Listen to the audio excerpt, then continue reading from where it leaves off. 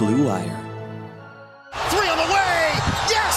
Paul George nails it for the win. You got it! Kawhi Leonard! Curry way down top. Bang! Bang! Rose fires away. Bang! It's over. Oh, blocked by James. You know, it's funny. We were doing the Dunks and Discourse podcast this Wednesday. We had Tony Jones of The Athletic on, talk up some Jazz. He's feeling himself on the timeline. His guy Donovan Mitchell's been going off, and we started talking about the MVP race and Donovan Mitchell. Could he get into it? And we got like 7, maybe 8 names deep, and nobody had mentioned Giannis yet.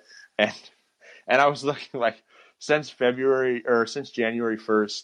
The Bucks have the 3rd best record in the NBA. They have the 2nd best net rating. Giannis is averaging like 33 and 15 over that stretch, and Giannis can't get a sniff. And I'll throw it to both of you. And Brian, go ahead and go first. Is there anything he could do to get in on that race? I really think unless he starts hitting like 35% of his threes or some outside shots or something, I really think that's the only thing. His weaknesses, I think, have really been just, glommed on, and everybody's hating on him for that just because he has such glaring weaknesses. I don't know that we've ever really seen an MVP candidate or a 2-time MVP winner with such glaring weaknesses. So I think that's really for him the biggest thing. And obviously, I don't know that will ever happen or even that it needs to happen. At this point, I just think that in a lot of voters' minds, he's really peaked, right? Last couple of years, the Bucks have been killing it in the regular season. This year, they're not as good. They're about to be 16-10, which is by Budenholzer standards with the Bucks is not very good. So I don't know that there's really anything that he can do to get up there again unless a couple more years goes by and then all of a sudden he hits another level with just his overall stats. Yeah, I agree. Like, I think even coming into this year, just after the way their season ended last year, I don't think there was anything he could have did this regular season. Like, fair or not, he could average like 40 points, 20 boards, and he wouldn't have got the MVP. And, even now, like you said, he wasn't 7th or 8th. It's a lot of legit candidates. Like, I don't think that's too crazy. Like, you start listing like Jokic, Embiid, LeBron, Steph, Dame, like you get to a top 5 or 6 really quick. Yeah, it is a year where there's a lot of candidates, but it does feel like, what's he averaging on the season right now? Like 28, 13, and 6. He's been good. His numbers are comparable to prior years. I know the record's not there. I really thought tonight, like, if the Bucks came in, it's an 11-point game with 7 minutes left, so we'll see. I felt like if the Bucks came in, he had a big game. The Jazz have been the team this year. Maybe it sort of starts to launch his campaign, but it's become so glaring with him what his weaknesses are, and like letting Devin Booker chirp you and any lesser star chirp you. But like it's just he's so flawed, and kind of like the way that other players view Giannis has been so weird because like even Steve Nash winning those MVPs. Like people weren't like NBA players weren't talking down on Steve Nash's defense the way that like NBA players, Harden, Booker, some of these guys have talked down on Giannis's lack of shooting. I'm trying to think who was the last star that was, I don't know, I don't say bullied, but like trolled by other guys. He really is too. I think that like the disrespect is crazy for a 2-time MVP and a clear top 3, top 2 player in the NBA. I think it's crazy. And it speaks to his glaring weaknesses, but also just how good he is at what he does well. I think that's what get lost in the mix and in the shuffle is just how good he is. Everybody knows he wants to get into the paint, but not one single guy can stop him from getting into the paint. It takes that wall and takes that team. And I really think that's like the next level for Giannis is to have that extreme patience, to probe the lane, but then to kick it out to his guys when 3 defenders collapse. I don't know if he can do that consistently. He does that in spurts right now, but I think he's still trying to figure that out. But yeah, that disrespect, like Booker saying, what do you say? Like, I'm good with that shot or we're good with that shot. He went on to explain a little bit more, but I think, yeah, just that lack of, I don't know if lack of respect is the right word, but just, that willingness to allow a 2-time MVP to take a 20-footer that's fairly open with the game on the line and be okay with that. It's also a thing where, I don't know if it was last night or the night before, where he took the last shot of the game, and I was thinking, like, I get he was having a good quarter, he's the MVP, but I feel like I would have went to Chris Middleton there. Like, that just feels like more his speed, creating with like a couple seconds left. They're only down one, so they didn't need a three, and they went to Giannis, and he missed. I felt like I would have went to Middleton there, but maybe Brian can speak on that. Like, do you just go to your best guy no matter what? Would you have went to Giannis there? Yeah, they tried to go to Middleton. So this is a thing that drives Bucks fans crazy. Is Budenholzer has been running the same, not the exact same, but pretty much the same variation of that last second sidelines out of bound play where Middleton curls to the corner, and he was actually open. The Suns, they messed up the switch, but Chris Paul, being the savvy, super smart defender that he is, knew what was coming, and so he slid down. He was guarding the inbounder, so he took that pass away that was supposed to go to Middleton, and then Giannis was, I think, the second or maybe even third option on that. So once Chris Paul took that away from Middleton, then Giannis came in from the backcourt and received the pass and went kind of one-on-one with Ayton there. So yeah, the initial plan on that was to get Middleton a shot going, curling to that strong side corner, but Chris Paul was all over that and read that from the get-go. I kind of wonder, like, on the Middleton closing on a whole, like, I don't really know. Middleton has these great seasons. His efficiency's up there. They start to give him that credit. Bleacher Report throws him top 15 or whatever, that everybody all upset in the offseason. Like, he's been regarded as a pretty good player for a couple of years now. He is a 3-level scorer, but it is interesting that it feels like a lot of times in games they aren't going to him late over the last couple of years.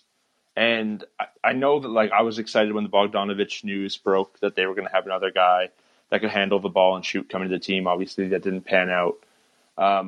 Drew Holiday isn't playing tonight. I feel like Brian might be really anti, but I just felt like Drew was the best version of Eric Bledsoe.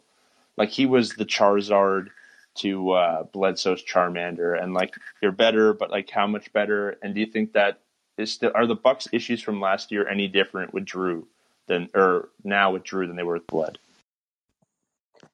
I think their issues are different. I think they're trying to figure this out. So Budenholzer has, defensively was one of the big ones, right? I think for Bucks fans, you hear a lot about like the drop coverage. That was really a buzzword, and how that allowed Milwaukee to be the best defense in the regular season, but then get exploited. I mean, you saw the Heat just smoke them. You saw the Raptors 2 years ago take advantage of that.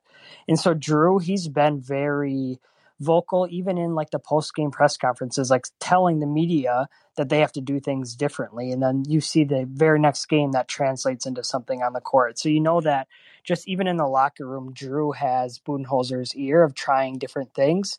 I also think that's why Milwaukee is struggling a little bit more defensively this year, is because they are trying new things. They had their bread and butter that's been figured out a little bit. So now they're trying to figure out how to switch it up, and it's going to have more struggles during the regular season, like this game you're seeing with the Jazz. But the hope is, at least the plan is, that it will pay off more in crunch time or in the postseason when the games matter. So they may not be at their best now, but the hope is they'll be at their best later. And I think the biggest thing, Drew, I mean, I love Bledsoe, but he was such a head case when it came to the playoffs. He got into his own head. That affected his defense. It affected his offense. Drew is a lot more mentally strong or resilient player. He's the one who is bringing the boom to the other players and getting in their head. He's the one who can be calm when the storm is all around him instead of being, taken out of his own game. So I think that's what I'm most excited to see with Drew, is just that calmness and that ability to control a game instead of letting the game control him. Yeah, I feel like the Bucks kind of got a bad rap. Like, regular season, you want teams to experiment. Like, you want them to try out new things and run different plays and at the end of games and try different defense and stuff like that. And when they were trying them and losing them earlier in the season, it was like, well, the Bucks done. It's like, well, I thought that was the whole point of this 82 or 72 now game regular season. But looks like they're getting it together now. This game wasn't great, but again, no Drew. So I don't know how much, stock to put in it long term. Even moving away from just the Bucks, like, it does really feel like, and again, credit to Draymond Green for the 82 game, 16 game breakdown, because it does really feel like that's how fans all view the game now. Like, the Bucks, Like Giannis couldn't win MVP even if he had 40 and 20, because even though it's a regular season award, people want to see him be consistent in his team, be successful in the playoffs. With Harden, we got to that point. The Lakers, who continue to show zero effort and play 5 minutes of basketball a night, are getting a pass for most of the timeline because they're LeBron James and they're defending champs. It seems like the regular season is, it's just pause. And I don't remember this so much 10 years ago, 15 years ago, but it really does feel like everybody is just, everything is a test of faith until the playoffs, because the playoffs is. Yeah, definitely. And I think some of that comes with, it's like a double-edged sword, is just speaking specifically about the Bucks, is people have been yelling for them to experiment in the regular season. And now that they are so now that they are experimenting and not having success, people are upset about that. And like, what the heck is going on? Like, they need to figure it out. Budenholzer needs to be fired. It's like, well, experimenting doesn't mean success. Not everybody's going to be Nick Nurse last season, just running all these defenses and still racking up the wins. Like, the word experiment means that there's going to be failure in some of these defenses that they're trying, or there's going to at least be, a lot of room where the team needs to adapt and figure out how to implement switching defense after not running that for multiple years. So yeah, I think that's right on, is like, the regular season doesn't carry as much weight, but then for fans also kind of get nervous when your team starts losing games that maybe in the past couple of years they would. Well, I see Tom in the chat saying like the Lakers deserve it, like slander them. And I don't know. I don't know where you guys are, but with any LeBron team at this point, I honestly don't care where the Lakers land in the playoffs. If they were the 8th seed in the West, I wouldn't really doubt them unless AD was out, or there'd have to be something crazy. Like I just don't think they get up for regular. I don't think they really have a reason to. Like, they've shown they can do it. LeBron's playing, I think, maybe the fewest minutes ever. Like, they're just not. I don't think AD has looked as engaged. I won't say checked out, but it does feel like, okay, well, we just went through all that to win a championship. This is regular season's kind of a formality. Like, if we'll get there, they're going to be in the top 6 seeds. They won't be in the play-in, and once they get there, they're going to feel like, I don't know what home court will look like for this postseason, or if they'll go back to bubble or whatever. But they're always going to feel like they have the best player. So I get it. I don't think there's anything too stressed about at this point. Like, I think they're still the 2 seed. Jazz are 1, but would anybody pick the Jazz over them in a 7-game series right now? No, and that's the thing. Like, I think as good as the Jazz have been, nobody's picking Utah over the Lakers in the playoff series still. And I mean, for all of that heavy chest out talk about Anthony Davis being better than Giannis, and Anthony Davis, I don't know if I can't speak to his mental state, and I know he's been banged up, but I don't even know if he's been an all-star. He's been so lethargic on both ends for a lot of the season, but especially offense. And it just I would love to just rough up Jabari and talk about how AD's fallen off a cliff where he doesn't care, but I just think you just won the playoffs without home court advantage, and you have LeBron James, you have Anthony Davis, and I don't know. The Clippers are good, but they've got their issues. Denver and Dallas have struggled. Everyone's waiting on Utah. I don't even know, is there a team that LA is even scared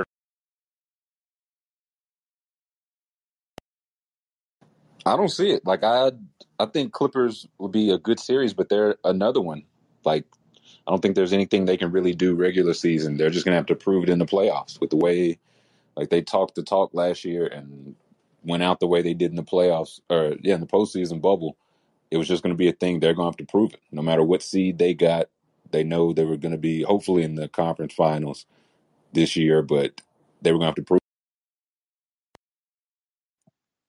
Yeah, I mean, I think LeBron, he's just got that going at 52 years old. He's just still running the NBA, and he just is taking it to another level. It's crazy. It's just, he knows that the league runs through him, and the league knows that they have to run through him.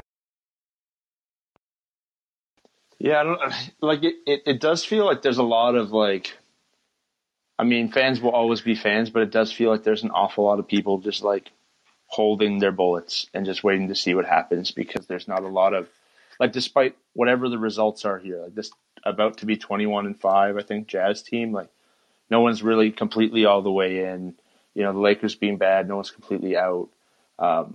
I don't know, like in the Eastern Conference too, like everyone, I think the Lakers are the favorite, and like Tyler said, like a lot of people feel like the Clippers have a chance.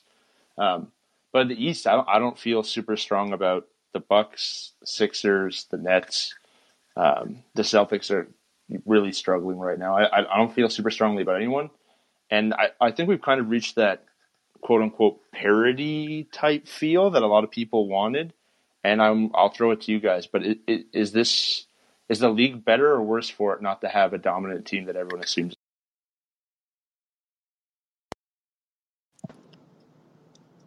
You can go ahead, Brian. I was going to say, I like it this way. I think that, like, just speaking Eastern Conference, there's so many teams that just have different dynamics. I think talking about, like, the Jazz and the Lakers is like, you just expect the Lakers to win, and I wonder if it has to do with that star power, right? Is the Lakers have the star power, where the Jazz, they're more, the sum is more than their parts type team. And so I think that is a lot to do with just the perception.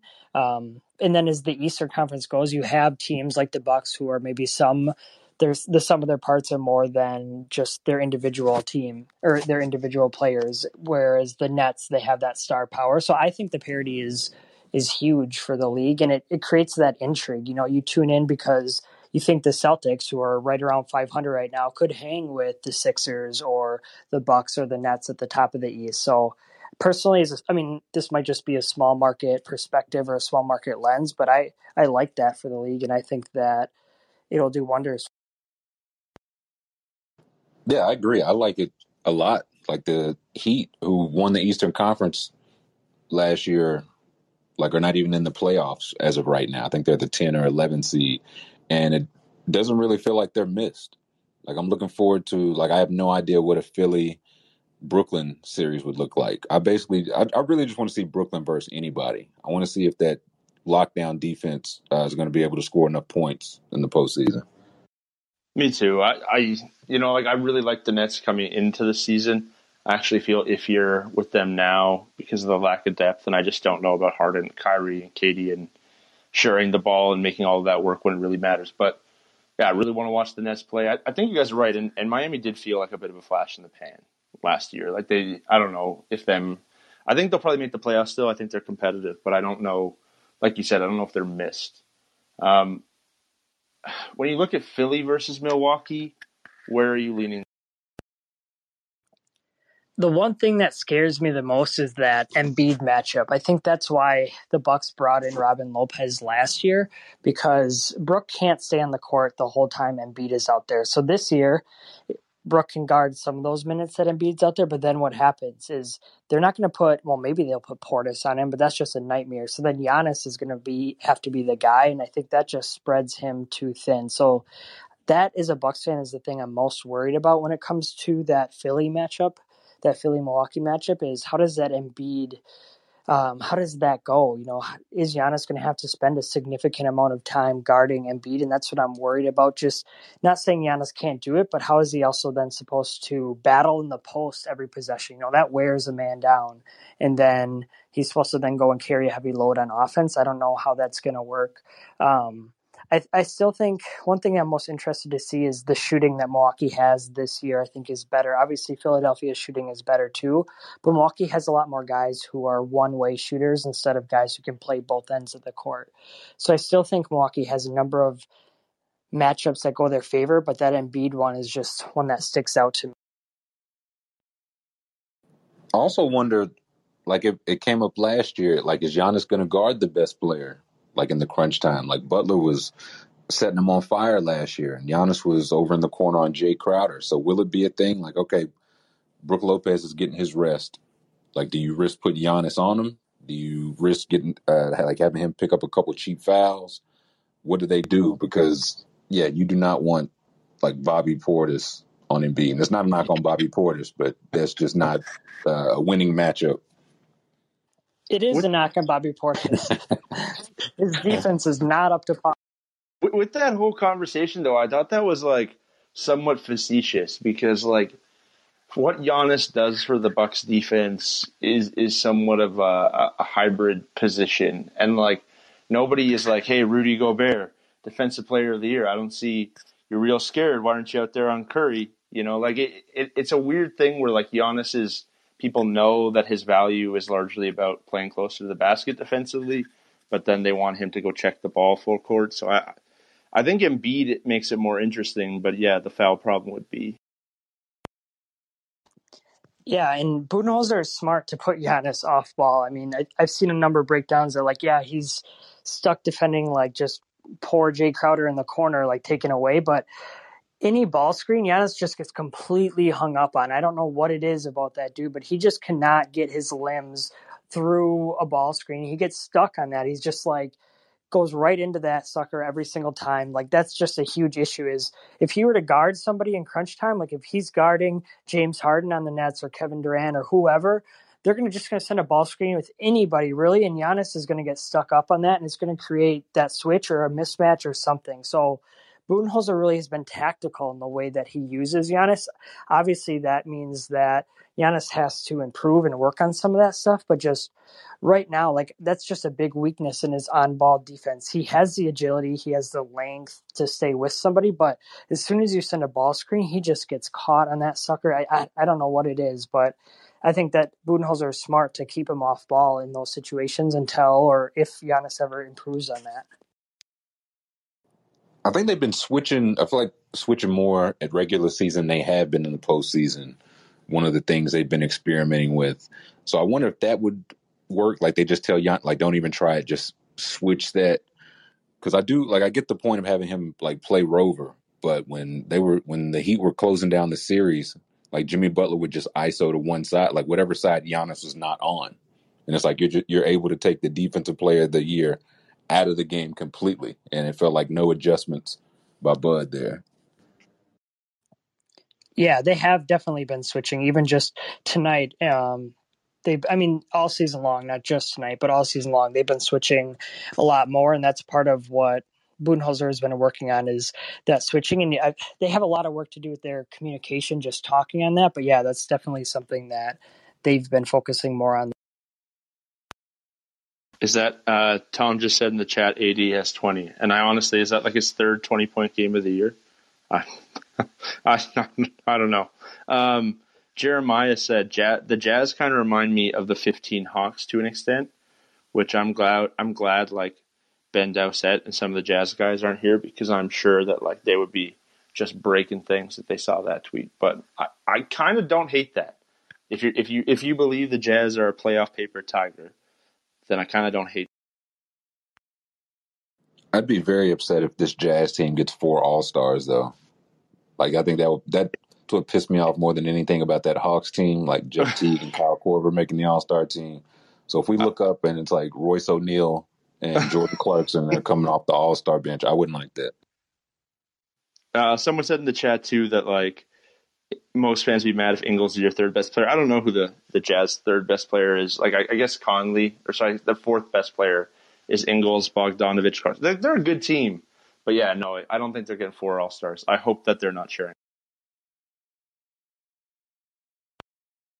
Do you guys think they should even get 3 All-Star? Like I feel like it's an argument they could get 1. I know they usually reward winning teams, but like I feel like you could go with one of Gobert or Conley or Mitchell. I could see 2, or I could see or 3 getting in, but yeah, definitely not 4. But how many of them do you guys think make it? I think that 2 for sure. Well, I think that they'll get 2 in with having the best record. I think it'll be Gobert and Mitchell for sure, just because they have that best record. If they didn't have the best record and just had their normal stats, I think it'd just be either one of Mitchell or Gobert. But because, I mean, you always get rewarded with at least an extra All-Star when you have one of the best records, if not the best record in the NBA. So I think they'll get 2, but even getting 3 on this team would be a stretch. Yeah, I don't think Conley's getting. I don't know where this like Conley over Mitchell push is coming. Is it like this smells like a pippin? Is Conley like slightly ahead of Mitchell in PIPM or something, and like the stats based community really wants this? I'm here for Gobert as their best player. I think that Mitchell and Gobert are gonna get into the All-Star game, but like Conley's missed some time now. He's been solid, but he's not been asked to score like Mitchell. He's not been asked to anchor the defense. I don't know what the case for Conley is over. I agree. I think it was Zach Lowe and somebody were discussing. I think it was Kevin Arnovitz, and Arnovitz was talking like he had Conley as the lock. Like I don't want to misquote him, but he was. What I took from it was that if he had one Jazz member to pick, it was going to be Mike Conley, which surprised me because I was like, I know Conley's been playing well, but I wouldn't. I agree with you guys. I wouldn't pick him over Gobert or Mitchell at this point. Yeah, I wonder if it was the same. Is that the same one where they were going off about how Bradley Beal would completely turn around Chicago and he would be their star and they should push their chips in, but Zach LaVine isn't the star. Like, I don't know, man. I think Zach Lowe is becoming my nemesis this season because I'm just not with a lot of the.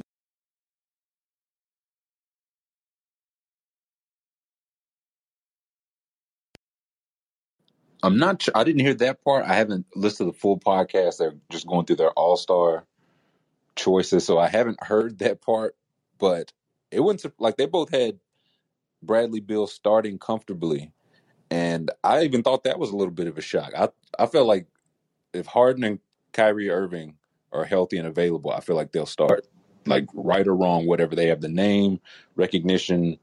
I mean, their play's been great, and if they're there, I feel like they would be the starter.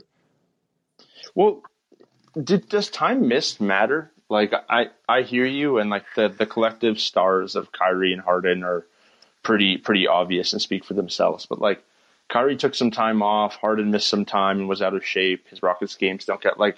Doesn't the fact that like I don't know Beal, Brown, Levine, like the guys that have been hooping in the Eastern Conference more consistently, does that matter at all? Does it normally matter?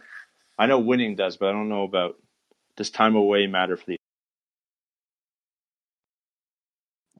I think there's a certain like threshold that you cross. I don't know what that threshold is, but I think it's, you can miss a few games, but once you start missing so many, then, or if you're away from the game for so many, then I think that can matter, can have an effect. If you're talking about somebody who has been playing in every single game and then someone who's only played half of the available games or whatever, I think there's some made up threshold that potentially comes across voters' minds as they're submitting their. I feel like it's kind of weird this year also because I'm looking now, Durant and Kyrie have both played in 18 games, and I feel like Kyrie was gone forever. Durant has missed a couple here or there, but it also feels weird. Like if a guy's missed some games for the COVID protocol, seems like you wouldn't want to knock him for that. Durant taking, second half of back-to-backs off or whatever he's doing for the injury doesn't feel fair to knock him for that. And he won't be knocked, but I do wonder if the games played will come into factor for other guys. I would be curious, and I probably will spend an hour trying to figure this out tomorrow or the next day, but like if the Nets are just above 500 or 500 team, like have we had 3 All-Stars go from a 500 team before? Can you think of any other time where we had 3 All-Stars come from a team that was 1 or 2 games? None that I could think of, but I also we haven't had 3 guys like this together, I don't think. No, yeah, that's definitely true. And Matt saying in the chat, same thing I was thinking. Like 15 and 12, 3 All-Stars is a bit of a stretch. But, I mean, that's the thing, too. That's why the Nets are – a couple people in the chat were saying, like, every Nets game has been so entertaining. And it has. And just, like, there's potential for drama. Like, Kyrie's one of the most entertaining guys in the league to watch. Harden's one of the most polarizing players in the league to watch. KD is, like, the most pure hooper in the game. Can just do absolutely anything. I don't know that there's been 3 guys this individually talented together since, man, I don't know, like Wilt, Baylor, West, maybe. It's probably I don't think the Heatles were this talented. I don't think Clay is on the individual basketball level. Like maybe better teams, but 3 guys this individually talented might not have. Definitely not at this point in their careers. I think that's stuff. Well. Maybe when LeBron first got to Miami, but I think just at this point in their careers, they're all still either right at the end of their peak or still in their peak. I think that it definitely is unprecedented. It's also a thing they're with 2-3 games over 500, but they're also the 3 seed. So if I'm looking at it like that, hey, they would have home court I wouldn't be opposed to it. And I just feel like the name recognition, the talent those guys have, they're definitely three of the best 12 players in the East. Yeah, I mean, three of the 12 best players in the league, probably, or close to that. I don't know, depending on how you feel about Kyrie and some of these other guys. But yeah, no, I wouldn't hate it. I wouldn't be mad at it, but it would probably be an anomaly. And for that, the Nets being third in the East, that's just back to like the conference realignment. Somebody posted on Twitter today like a picture of the Pacific Division in the West and then the Eastern Conference, where like the Kings are a 500 team and aren't sniffing because the West. But Can I say something that maybe some people might think is controversial when it comes to the All-Star and best players in the NBA? please do. We genuinely encourage that sort of behavior here. No, keep it to yourself. Yeah. So, as Bucks Film Room, right, I can't let this go. So, Chris Middleton, you look at the All-Star fan voting, he's nowhere to be found. They list the top 10 players. He's not anywhere on there. Tell me if I'm wrong. I think he's the four. He should be number 4 in the front court voting. If you're going based off of production this year alone, he's number 4 behind Durant, behind Giannis and Embiid. He should be in that 4 spot. And really, I mapped it out over the last year and this year. Out of all the players, I think he's been a top 15 player overall the last 2 years. So I just want to throw that out there and get your guys' opinion on Middleton. Go ahead. Yeah, I mean, he should definitely be there. Like, I'm looking at it now, and Tatum and Brown is weird. Like, they're going to be there. I just didn't know if they would list them like forward guard. They've got Tatum forward and Jaylen Brown's a guard. But like Jimmy Butler's 5, and he definitely hasn't been, that caliber this year. But Jeremy Grant's ahead of Chris Middleton. That's tough. And Jeremy Grant, he's had a really good year, like a better year than me and a lot of other people expected him to have. But yeah, that's a tough look for Middleton not being ahead of him there. I still have Tatum ahead of Middleton, I think. But like, yeah, he should be in there. I think he'd be 5 for me. It is tough though, man. Like a guy who's probably not going to get in Nikola Vucevic, who I feel like literally could not play any better basketball. And this team is leaning on guys like Dwayne Bacon and Michael Carter Williams tonight. Like, I know that the Magic aren't good, but I really feel like Vucevic is a guy who should get in. And I don't even know if he'll get in because after the 5 we've already talked about, Sabonis is having a great year. Julius Randle is having a great year. And Matt Moore is letting the people know that Julius Randle putting up numbers for the Knicks is more important than anything that AD or Luka did this year. So he's got some push. And Bam and Butler for the Heat got some push. So, like, it's a tough year, man. There's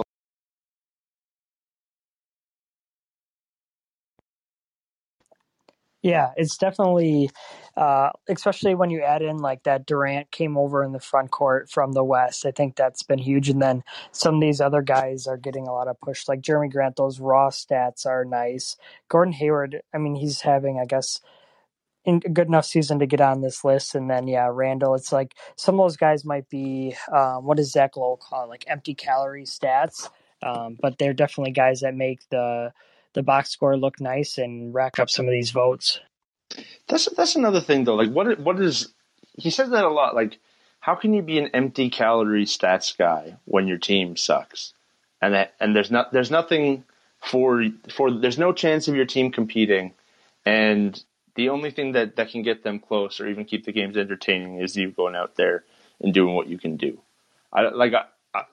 There's very few guys. I feel like the empty stat guys to me are guys that like shoot the ball way too often, or are way too focused on box score stats when the team has a chance to compete or contend. I don't really get that in the context of like, if the team's not good, then this guy's got. Yeah, I agree. Like, I feel like Levine gets that rap quite a bit, and he's shooting like close to 50, 40, 90. It's like, what's he supposed to do? Like, if he's not scoring 30 a game, they'd be much worse than they are now. I feel like Trey kind of gets it too, and it's like if you watch the Hawks when Trey Young is not on the court, like it's hideous. Like, what else is he supposed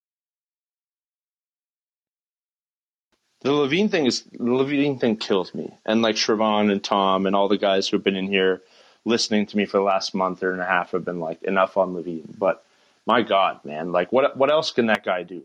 Like there's like 6 guys in history who have the numbers he has this year. Like in the Jordan, LeBron, Durant, Harden, Giannis, and Jokic and him.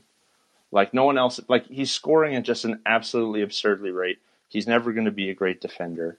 He's playing next to like a really inconsistent guard in White. Their front court hasn't been healthy. I don't really understand why Zach LaVine's reputation still stinks. It feels like one of those things like it was kind of just decided. Like I feel like and I'm guilty of this too. Like ceilings are just kind of put on guys. Like again, as soon as Jeremy Grant signed that deal, it was like, oh well, like that's crazy, that's chaos. And now he's averaging 24, 25 points a game. I feel like Terry Rozier got the same. Like the second he signed that deal, it was like, oh, that's a bad deal. And now he's shooting like 45, 46%, taking 7, 8 threes a game. So I don't know what it is where guys, I feel like they get that tag early. Like somebody said in the chat, Wiggins in Minnesota. I think that's a good example. I think that was empty calories because I think he averaged 22 or 23 for a year. But if you watched it, you're like, that didn't really have any kind of impact on the game. The highest of hopes for that guy, though. The highest of hopes just for Wiggins. And every time Wiggins had a 6-game sample where he just busted, I was all over it. But, man, yeah, I guess I agree, too. Do you think it has to do with winning? Because I feel like a lot of these guys have just been on teams that haven't racked up a lot of W's, right? Like we're talking about Wiggins, Levine, other guys who shoot. And I'm looking at Levine's stats. Like his effective field goal percentage is through the roof this year, and he's been getting better, I guess, the last 3 years. But do you think winning or the lack of winning has to do with that perception? Oh, 100%. Like, and this is the thing, like, this is where Utah fans really started to hate me. About a year ago, I tweeted that if you swapped Levine and Mitchell, Levine would have an Adidas shoe deal and be a fan favorite, and Mitchell would just be a chucker on a bad team. Because, Levine would have got to play with Rudy Gobert and a good coach and a team that had actually seen the playoffs. But, I mean, at some point, like, being a scoring guard in today's NBA, like, you can't carry all the weight. You can't defend every position. You can't help that Jim Boylan is your coach and Sam Mitchell is your coach. It surprised me immensely that Lowe, and I can't remember if it was Arnovitz or McMahon, but the two of them were talking about like trading Levine for Bradley Beal would essentially swap the fortunes of Chicago. And I see that as a more or less. Yeah, I think Devin Booker is an example of that. Like his numbers have like more or less been the same past couple of years. Now, I think he's improved his game, but the numbers have looked about the same. And I feel like he got the empty calories tag too. But now they're 3 or 4 seed. Like he has better teammates around him, and now they're not empty calories. So winning definitely has or plays a factor in that. I know that Dion and I and a couple of the guys have talked about this before too, where like Book, Mitchell, Levine, like it does feel like there's a lot of wings in today's NBA, wing/guards who can put you in that 25, 4-4 range somewhat comfortably. And the difference maker is like, is there another playmaker in the lineup? Is there defensive help up and down? And whoever wins gets to kind of ride that line. And even like, Booker had this great year. He had this great bubble performance, and you kind of expected him to just take another step forward this year. And I don't think we've seen that with him either. Like Chris Paul's been there. He's been great. The Suns have been good. Ayton is up and down and all around. They love Mikal Bridges, but I don't think I can say, concretely, Devin Booker is definitely into that All-NBA conversation this year. It's not like he.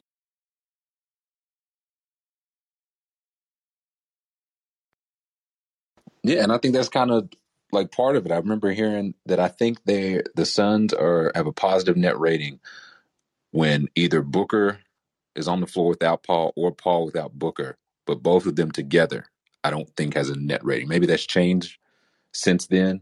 So that, again, kind of goes into what you were saying. Like, I feel like he's kind of been playing the same game, right? Like, he's not getting all NBA talk now. He wasn't getting it before. Like, he just made his first All-Star game. It just goes into, well, okay, now Ayton has another year under his belt. Mikal Bridges playing great. And you add a Hall of Fame point guard. Like, funny how that changes things. who some Suns fans didn't want to give up Kelly Oubre for, which, I mean, again, could you? Sorry, I missed that, Tyler. No, I just said, could you blame him? I mean, he's Kelly Oubre. He does it all. He doesn't do any of it particularly well, but he does it all. They hit on that nickname Tsunami Poppy, and they just didn't want to give it up, which I respect it, but come on, man. MVP's kind of played, so let's do this. Let's do all NBA with like the last 10 minutes here, because we're kind of talking that anyway. So who are the 6 guards you guys got for all?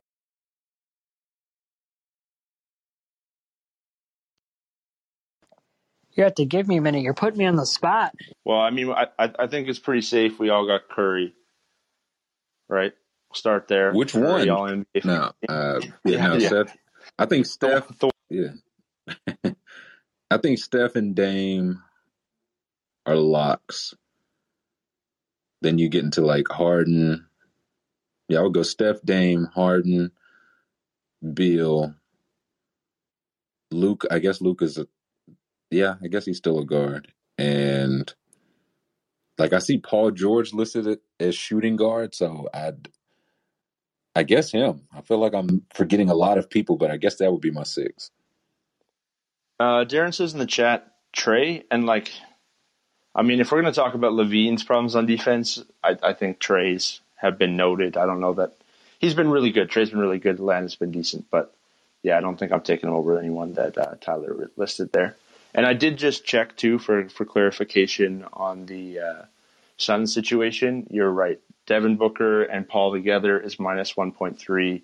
Just Paul is 9.6. And when they're switched, I'll check that right now. So you think Beal will make it? Because Beal was left off all of the All NBA teams last year, right? Yeah, he didn't make the All-Star game. He didn't last year. Yeah, I feel like that'll change this year because of that. Like it might be somewhat overcorrection because I feel like he's doing like more or less the same thing. The East is tougher this year, but I do feel like he'll get in there. And it's been times where like if Westbrook's not hitting anything, and that's been kind of often, then he really doesn't have a lot of help there. So I wouldn't have a problem putting him on my All NBA team. But this is the thing with Beal that I'm super confused by. And maybe fans are smarter, but like when Kobe was scoring 35 points a game and he had like Lamar Odom and Kwame Smush as his key contributors, like the dialogue was very mixed of like, it's incredible that he's doing this. The scoring output is unheard of, but at the same time, they're not winning basketball games. Now, Beal's putting up 33, and he's doing it like fairly efficiently. He's not scoring at the same rate as like Kevin Durant or Zach LaVine, but everyone's like, "Oh man, Beal's incredible. Last year he wasn't an All-Star. This year he's a lock. He should be starting. He's all of these things." And I'm like, how come that same bar isn't applied to Beal? How come the 6-16 Wizards record isn't at all on Beal? Is it because like Russ is just the perfect meat shield for all? I think it's because everyone knows just how incompetent that Washington franchise has been. Maybe not their new general manager, but they just have very, very little talent around Beal, and maybe it's more evident than compared to Chicago. I don't know. Yeah, I think it's like the scoring outbursts definitely help, and like the stats that pop up where it's like they've lost their last 10 or 11 games when he scored 40 points, and you just see him on the bench now. Like I feel like before, just because no social media, we wouldn't see Kobe as pissed as often. Now, if Bradley Beal is upset at something in the first quarter, we've seen it by the second quarter. Maybe it's the fact that like Kobe was telling Smush to eat shit, and Beal was like, "I don't want to leave Washington," and people just love the fact that he still wants to stay in this like empty gunner situation where you can never win. But every other team in the league is like, "I hope we can trade for him." He's like, "I don't want to leave. I don't want to leave." And there it is, Tyler in the chat. What's the best trade destination for Beal? Like I don't know. I'll throw it to you guys, but I'm getting the genuine impression that he just does not want to leave Washington. If he wanted to leave Washington, he would have all the public support to be like, "Get me out of here right now." Yeah, if he if he wanted to leave Washington, I don't think he would have signed that extension. Was that like a year and a half ago or whatever? I think that was his chance to get out. I mean, he knew they weren't going to be good. He knew what he was signing up for. So yeah, I don't know that he wants to go at this point. I want him in Brooklyn. Like I want him to just go all the way in. Like if we're not going to play defense, we're not going to like even try to play defense. Just go full in. I don't even know what it would take. I've heard some build to the Warriors, like around Wiseman, the Minnesota pick. If I'm Golden State, I don't know if I push all my chips in for Bill. And I know I just had him like all NBA. I just don't know if that changes their trajectory all that much. Beal to the Warriors is the interesting one. Like I feel like Denver goes all in on Beal. Their offense is already amazing. Their defense doesn't get any better. But like the Warriors, like what does Clay look like when he gets back? They have all this money on the books anyway with Wiggins and Oubre and Draymond and contracts you don't really love. I think Beal of the Warriors is interesting, but like I think if you threw that on Twitter right now too, they would be really split on whether they wanted to give up Wiseman in that pick. And that mystery box of that pick in this Cade Suggs draft that people are really excited about is holding, a whole lot more interest than. Like I don't think they would do it. Maybe they probably shouldn't, but I do think Pelicans would be interesting for Bill, just because I think they have enough young players, picks, could take back maybe a bad salary or two to get Bill without giving up Zion or Brandon Ingram. Yeah, you could. I mean, you could empty the chest. I think Oklahoma City could do the same thing too. Like if Oklahoma City wanted to move off 5 or so of their picks and somebody else, they could do Beal and Shea. And I don't know, whoever else they've decided, Diallo or Baisley, whoever else they want to keep in that rotation. They could probably do it, but I don't know.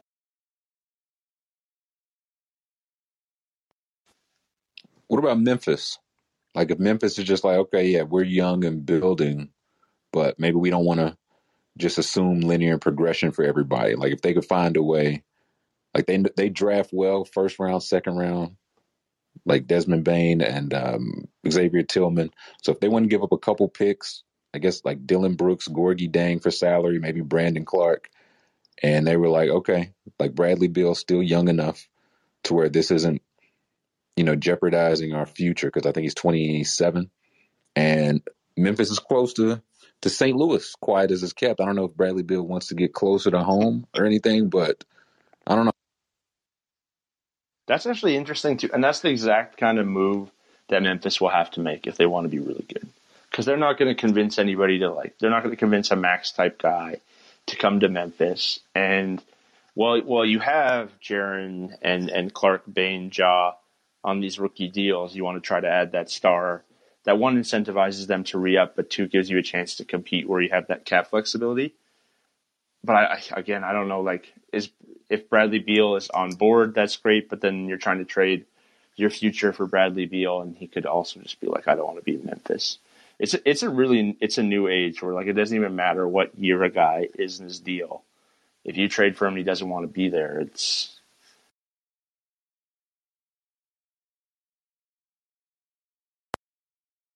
Yeah, I also think it's a thing where, like, if they do want to be there, like, again, we saw LeBron was taking 1+1 deals. Katie took 1+1 deals. Like, if they want to be there, they'll stay. Like, LeBron took, like, the full one from, like, the full 4 from the Lakers the first time, and then re-signed when he didn't have to. And we've seen Bradley Beal is loyal probably to a fault. So I feel like if you could get him in the door and just show that you're being competitive, like I haven't heard anything like he wants to get to a big market or he wants to get, New York, LA, Miami or anything. I feel like he just wants like a team that wants to compete. Memphis definitely has that. Yeah, they certainly have the mentality. Sorry, Brian, go ahead. No, I was just going to say that I think Beal would be interesting no matter where he goes. The team that gets him would have to give up a bunch of picks. We've seen, like, the Bucks give up how many first-round picks for Drew Holiday, and Beal's on a whole nother level than Drew. So it'd be interesting to see if he gets traded, the type of team that he goes to, because you'd think that they'd be ready to compete, but what kind of team has those assets to give up, whether it be multiple first round picks or whatever Washington is looking for, while then also being able to stay competitive? And I agree with what you guys are saying is Beal, I think he is loyal to a fault. I mean, he's still in Washington after all, when he easily, maybe not easily, but he could have tried to force his way out. So it'd be interesting to see what team he goes to and then what kind of hole or what assets that team has to give up to get him and how competitive they can stay after acquiring him. I think Philly always has the trump card, right? Like if they put Simmons on the table, I think you could definitely get Bill. But at that point, it's like, okay, do you want to swap the, Simmons all around game for Bill's ability to just get 30, 35 points at any given point? That is the deal that like makes the rounds, and every time I'm like, don't both teams want this? And then another time I'm like, well, I think Philly would want a little more. I think Washington would want a little bit more. Matt says in the chat, Beal and some pick swaps for Sadiq Bey. That game from Bey tonight was unreal. Is he still shooting like 2% inside the arc or whatever it was? What was the stat? Wasn't for a while there, he was shooting amazing behind the arc and then just really bad. It was like in the paint or inside the arc or something like that. Oh, I never saw it. He's 7 of 7 from 3 tonight, though. Man, just cranked the Celtics. And people were talking about the timeline, too. Like, I don't think Boston can get in on the Beal sweepstakes. I don't think Peyton Pritchard and Kemba Walker's deal and picks is doing that. But, man, like, the Boston Celtics are a team that should feel, like, and to Tyler talking about, that upward progress that you hope every team's going to make. Like, Jason Tatum and Jaylen Brown have both made significant jumps. I remember 4 years ago when every Celtics fan on every forum was talking about trading one of those two for Anthony Davis, and they would just get laughed out of the room. They get dunked on all over the place. And now it's like reached a point where those guys have actually matched those ridiculous expectations, and there's nothing around them. And I know Marcus Smart is hurt, but Boston feels like a team that could really. I mean, Tatum and Bill, they got the St. Louis connection. Like, I think that would definitely work. But yeah, I agree. Like, Kemba and stuff wouldn't be enough for me if I'm Washington. Darren says, like, would you trade Brown for Beal straight up? And, like, honestly, I don't see the incentive to trade Jaylen Brown for Bradley Beal. He's locked up. He's cheaper. He plays more defense. I don't think Beal's that much better offensively that he changes the. Yeah, I agree. I wouldn't do that either. And again, like we see just the leaps Jaylen Brown has taken the last 2 years. That's enough. Like I wouldn't want to put a ceiling on him. Who's to say he just doesn't keep getting better? Like not to say the Bill's done, but he's a 30-plus point a game scorer, can facilitate some, not much of a defender. We've seen that. Jaylen Brown is like a 25-point a game guy, might make all defense. The shot's getting better. Everything's getting better. So, I wouldn't do that deal either. Yeah, and I think his IQ is what sets him apart there too. Like he's just such a smart player, such a smart basketball player that like I think that really is the key to longevity too, and just to keep getting better. He just can analyze the game so quickly, understands how to put himself in the best position, how to get his teammates in the best position. I think his arrow is pointing straight up. We just got to figure out right now, the three of us, how to get Bradley Beal to Dallas for Kristaps Porzingis, because that would. Tim Hardaway in the second round. Write it up, friend. Maybe a first-round pick swap or something. Yeah. No, man. I mean, the Mavs got a good win tonight, even though they can't play defense. But Porzingis has been a tough. I see Knicks guys every night. Knicks won the Porzingis trade, and I don't even have the heart to fight the battle right now. That's how that's. Yeah, you just got to let the Knicks fans have it. Like, you just say, just smile and nod. I heard little whispers that the Mavs thought even if Giannis re-upped with the Bucks, if the Bucks didn't win, there might be an opportunity to do some sort of a trade package around Porzingis for Giannis. And I remember hearing that last summer and thinking like, oh, that There could be something to that. There could be something to that. And at this point, oh my God, not even close. Not even in this. Not even.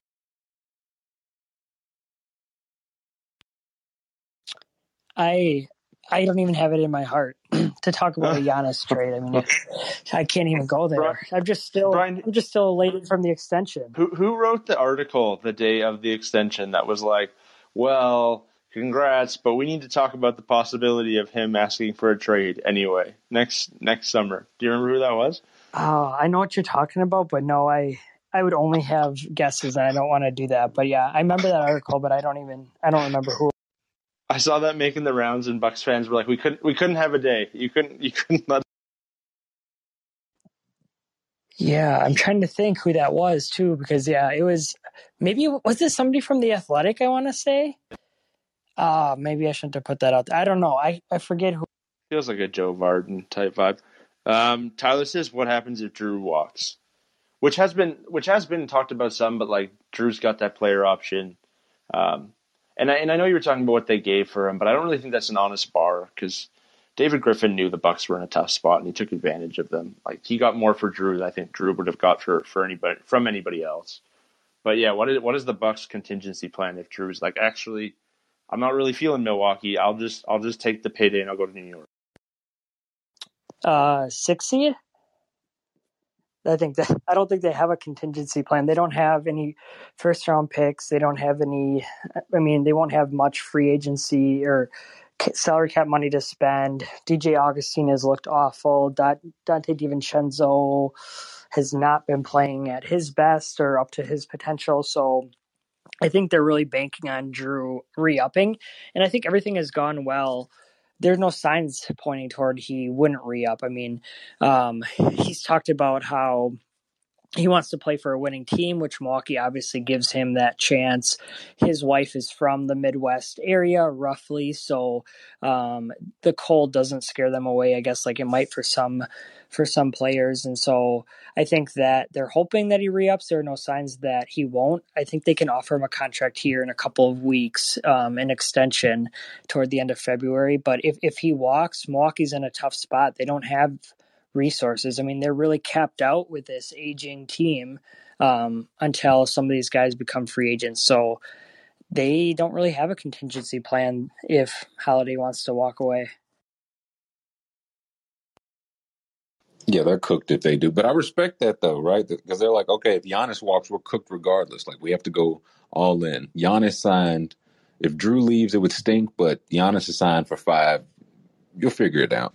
That's it, too. Like, even if, like, and I do kind of feel like the offensive issues with Drew and Bled will be somewhat similar in the playoffs, but, you know, they had to do it. You could not let a generational player walk because you were scared to. Yeah. Whether this works or not, I mean, we'll find out. But they had to. They literally had no other options. They had to try to keep Giannis, and this obviously worked at least for now to keep him or to get him to re-sign. And they have a lot of potential. I mean, I see Darren saying that they're kind of a weird fit. I think that they've tried a different team in the past. They had a lot of. In the last 2 years, they had more two-way players who could impact both sides of the court. This year, I think they went for more offensive-minded players, at least when they're, as far as their second unit, as far as we're talking about their second unit. But they had no other choice. It may not be the perfect fit or the best fit, but they've really just did the only move that they can. And, you know, after decades of competing for the A seed, now they're again near the top of the Eastern Conference standing. So this was really the only move. I said we'd do it. I teased it in the preview, and you guys have both been generous with your time, giving me an hour here. So before we wrap up, who's your MVP pick right now and why? And Tyler, I'll throw it to you. As of right now, I think I'd go Embiid. Like, they have the number 1 record in their conference. I feel like he's been dominant at both ends. I feel like he's improved at all the things that people wanted to see him improve at, like conditioning. He's getting to the line more than – I think he's still number 1 in getting to the free throw line. He's hitting free throws. He's hitting threes. He's playing more minutes. So as of right now, about a third of the way in, I'd go Joel Embiid. Brian?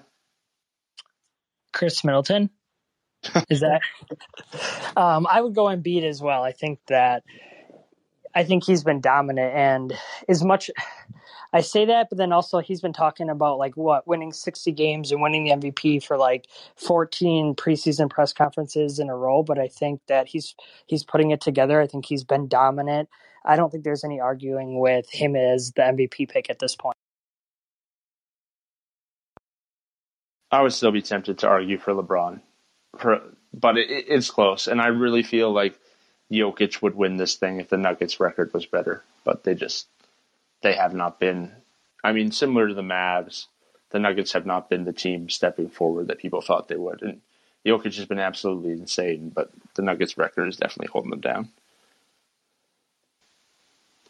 Yeah, I think all three are viable candidates. They're all having great seasons, and I hope that it's a close MVP race. It's always fun when it comes down to the end of the year, and there are multiple guys like this just, not necessarily directly competing one-on-one, but, they know that there's a lot at stake. But I think all three are great picks, and yeah, I agree with you about the Nuggets record holding him down.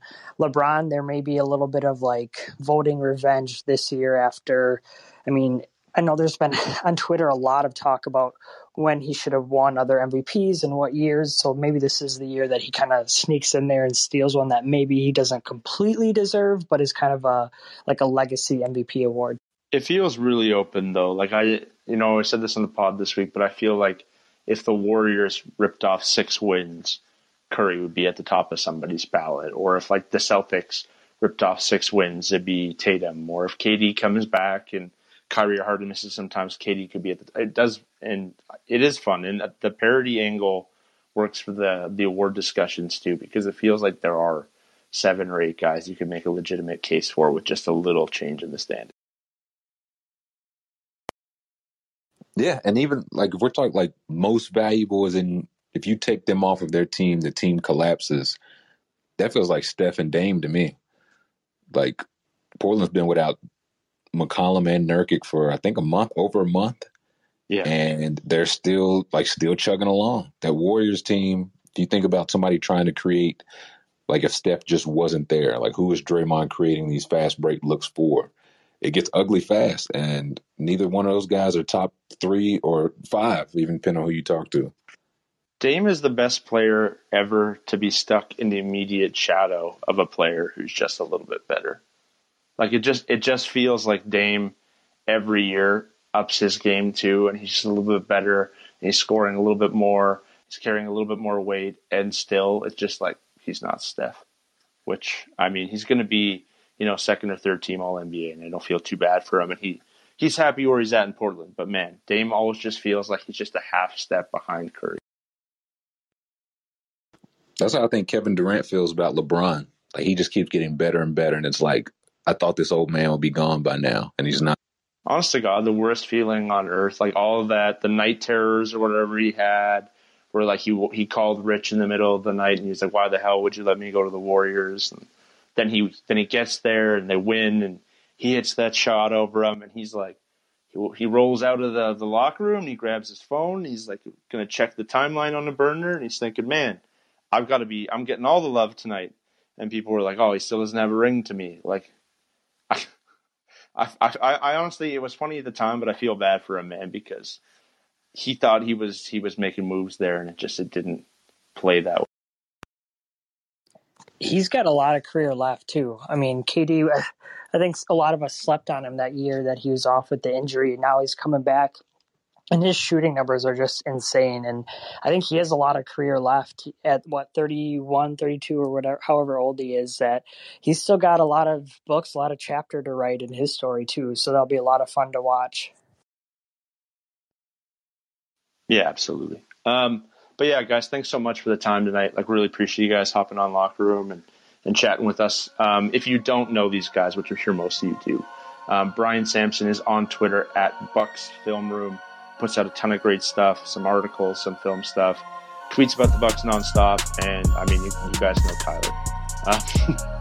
On Twitter at Tyler I am. He's always not here to argue, but always here to entertain. Appreciate it, guys. No, thank you for having me, man. Yeah, I appreciate it. All right, I'll be hosting another one of these Sunday afternoon, so you can catch me then. Take it easy, everybody.